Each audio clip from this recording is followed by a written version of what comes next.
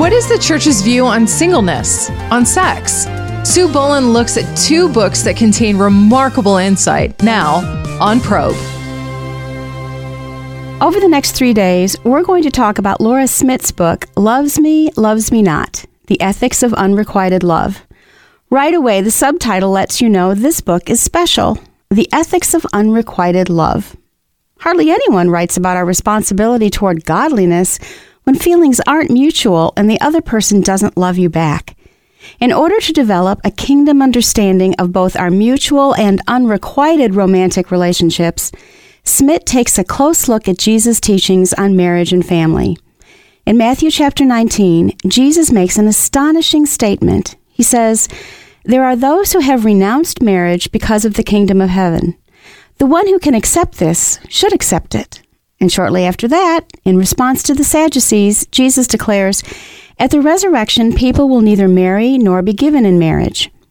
Jesus also asserts that the way we think about family changes when he enters the scene.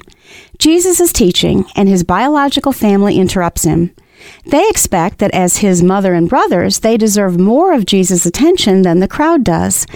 And it was natural for them to expect this. But again, Jesus turns social expectations on their head and responds, "Who is my mother and who are my brothers?"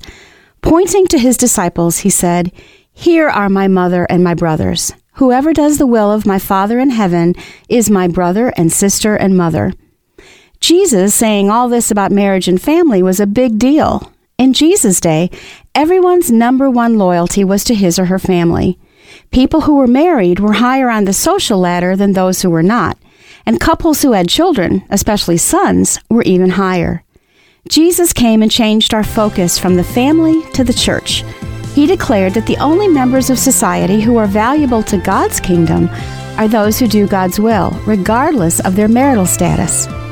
After looking into these passages of Scripture, Smith asks us to consider, if most unmarried Christians feel excluded from congregations whose messages and activities have their focus on the biological family instead of the spiritual family, how can we change our focus and the way we interact with one another so that we're following in Jesus' revolutionary footsteps? This has been Probe with your host, Sue Boland. If Sue has gotten you thinking about singleness in the church, get your free copy of Renea McKenzie's transcript on kingdom singleness. Visit us online today at probe.org. Again, that's probe.org. Then join us next time as we shine the light of God's truth into our darkened culture here on Probe. We're talking about Laura Smith's book, Loves Me, Loves Me Not. Yesterday, we looked at Jesus' revolutionary teachings on marriage and singleness and family, and we asked the question, does the way we typically think about these things need to change? To give you an example of how Christians usually think about marriage, specifically the expectations we have regarding marriage in our own lives, let me tell you something that happened to my colleague Renee. She was subbing in Awana, a Bible memory program in her church. The leaders asked the 3rd through 5th grade girls what they foresaw in their future. Each girl stood up and stated confidently, "I'm going to go to college and then I'm going to get married." What a wonderful vision for one's future. What's interesting is that each child had the exact same vision. Marriage is socially expected for church girls. It's what Christians consider normal. It's the natural thing to do. Again, marriage is wonderful, and so is having children. The question is, are we limiting ourselves and our daughters, and ultimately Christ and the church, when we buy into this view of marriage and personhood? Is it a limited vision rather than a kingdom vision? Well, what do we mean by kingdom vision? Let's look directly at what Laura Smith says in her book, Loves Me, Loves Me Not. If all Christians everywhere were to take seriously Jesus' teaching that marriage is not ultimate, stop getting married, and stop having children, perhaps the church would start to grow through evangelism rather than through procreation. Whoa, that's a bold statement. Oh, don't worry. In the very next lines, she says, "I do not believe that all Christians need to be single or stop having children, but all Christians must come to terms with Jesus' teaching that marriage is not ultimate." Taking this teaching seriously will change how we think about the possibility of marriage in our own life and how we treat people around us, particularly within the church, who are single. With that in mind, we're now ready to think about the romantic lives of unmarried folks with a kingdom perspective. Tune in tomorrow as we consider how to behave biblically when romantic interest is not mutual. Over the past 2 days, we've been looking at a book on Christian love and romance, which is wholly unlike any other book we've seen. Laura Smith's book, Loves Me, Loves Me Not, challenges Christians to govern our romantic relationships with a kingdom perspective, reminding us that the Christian life requires we readjust our ingrown eyeballs and look up toward God and out toward others. How do we do that when we're in love with someone who doesn't love us back?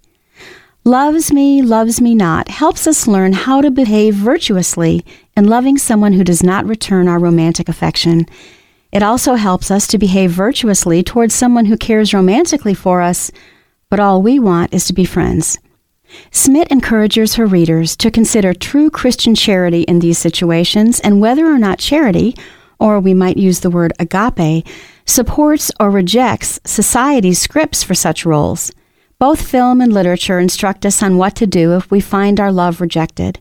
We will hold on to the object of our affections by continuing to pursue them until it's absolutely necessary to give up, in which case we resign ourselves to martyrdom upon the cross of love, sometimes in a gallon of ice cream and sappy movies, sometimes quite literally, leaving behind our legacy on the suicide note.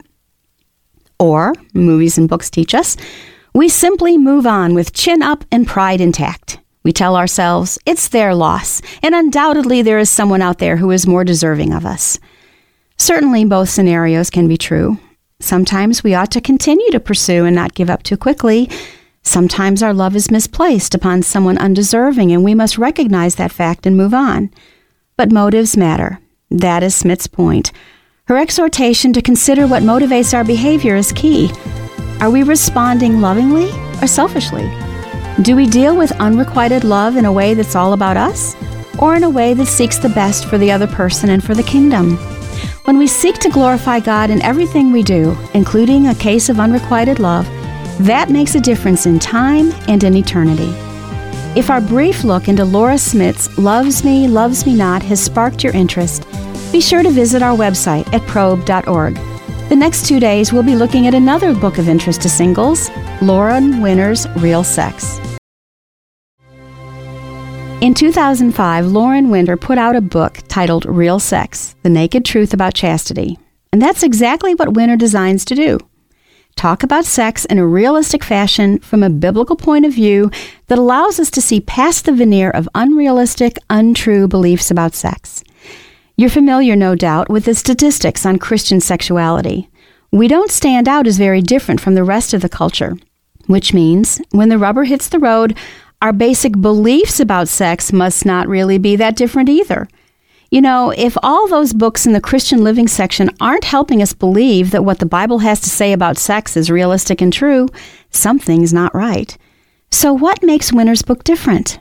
Real Sex offers an alternative to the magazine like 7 Secrets to Sexual Purity by stretching beyond spoon-fed do's and don'ts. Instead, it presents the case for sex within marriage from a big picture view of who we are and how we relate in the world sexually. A unique quality of Winner's book is that Real Sex not only attempts to dispel the lies that we are constantly hearing from the world, it also directly challenges the lies about sex we encounter in our churches. This gives readers an opportunity to take a step outside of their everyday cultural surroundings and consider the lies. Society tells lies like, living together is a good practice run, modesty doesn't matter, and good sex can't happen in the humdrum routine of marriage. Of those 3 lies, which strikes you as most dangerous? We might think it's the prolific idea of shacking up, and in fact, the church is usually pretty clear on its position regarding premarital sex. However, I would like to suggest that a subtle distortion is always more dangerous than an obvious one. It might be equally important for Christians to develop a message which counters the idea found in pop songs and blockbusters that intimacy is always an out-of-this-world experience. Sex isn't meaningful because it's an erotic escape from everyday realities. Rather, sex is meaningful because it's real. Speaking of subtle distortions, the church tells a few fibs of its own. Be sure to catch tomorrow's program as we continue to highlight Lauren Winner's book, Real Sex. Today we continue our review of Lauren Winner's book, Real Sex, discussing the need for a book like Winner's and highlighting one chapter. Unfortunately, just as our culture distorts our understanding of what sex really is, the church isn't always completely honest about sex either. In an attempt to protect God's plan for sex within marriage, the church tells a few fibs of its own. Winner chooses to discuss 4 of these fibs. 1, premarital sex is guaranteed to make you feel lousy. 2, women don't really want to have sex anyway. 3, bodies aren't as important as spiritual things. And 4, we can and should Christianize the secular myth that good sex is all about technique. Do any of these lies sound familiar to you? Maybe you find yourself sitting in your car right now thinking, but isn't that true about premarital sex or about spiritual things being more important? Those are tough questions worth considering. I don't have time today to talk about each of them, and I certainly wouldn't want to give away the whole book. But there is one issue concerning the way we talk about sex in church that I find too important not to discuss. Now, I believe churches have generally come to embrace marital sex as good. However, the message from the pulpit can still be a bit confusing, especially for women. Winner notes a study of teenage girls which shows the most reliable way to predict which teenagers are virgins isn't based on the girls' involvement in church or youth group, but whether or not they play team sports. Now that may seem obscure, but athletics teaches girls and boys something about bodies being good and useful for purposes other than sex. This is a message we aren't communicating well. So what should we do? Have more church sports leagues? Well, maybe, but perhaps not. We can, however, change the language we use when we talk about sex and modesty. My colleague Renee says that as a woman who grew up constantly hearing from well-meaning Christians that her body was the vehicle of lust and destruction for young men everywhere, it took lots of time to unlearn negative associations about her body and become comfortable in her own skin, though perhaps less time than others, because she played sports. I hope you've enjoyed this week's series and the introduction to these 2 books. For more, please visit our website, probe.org.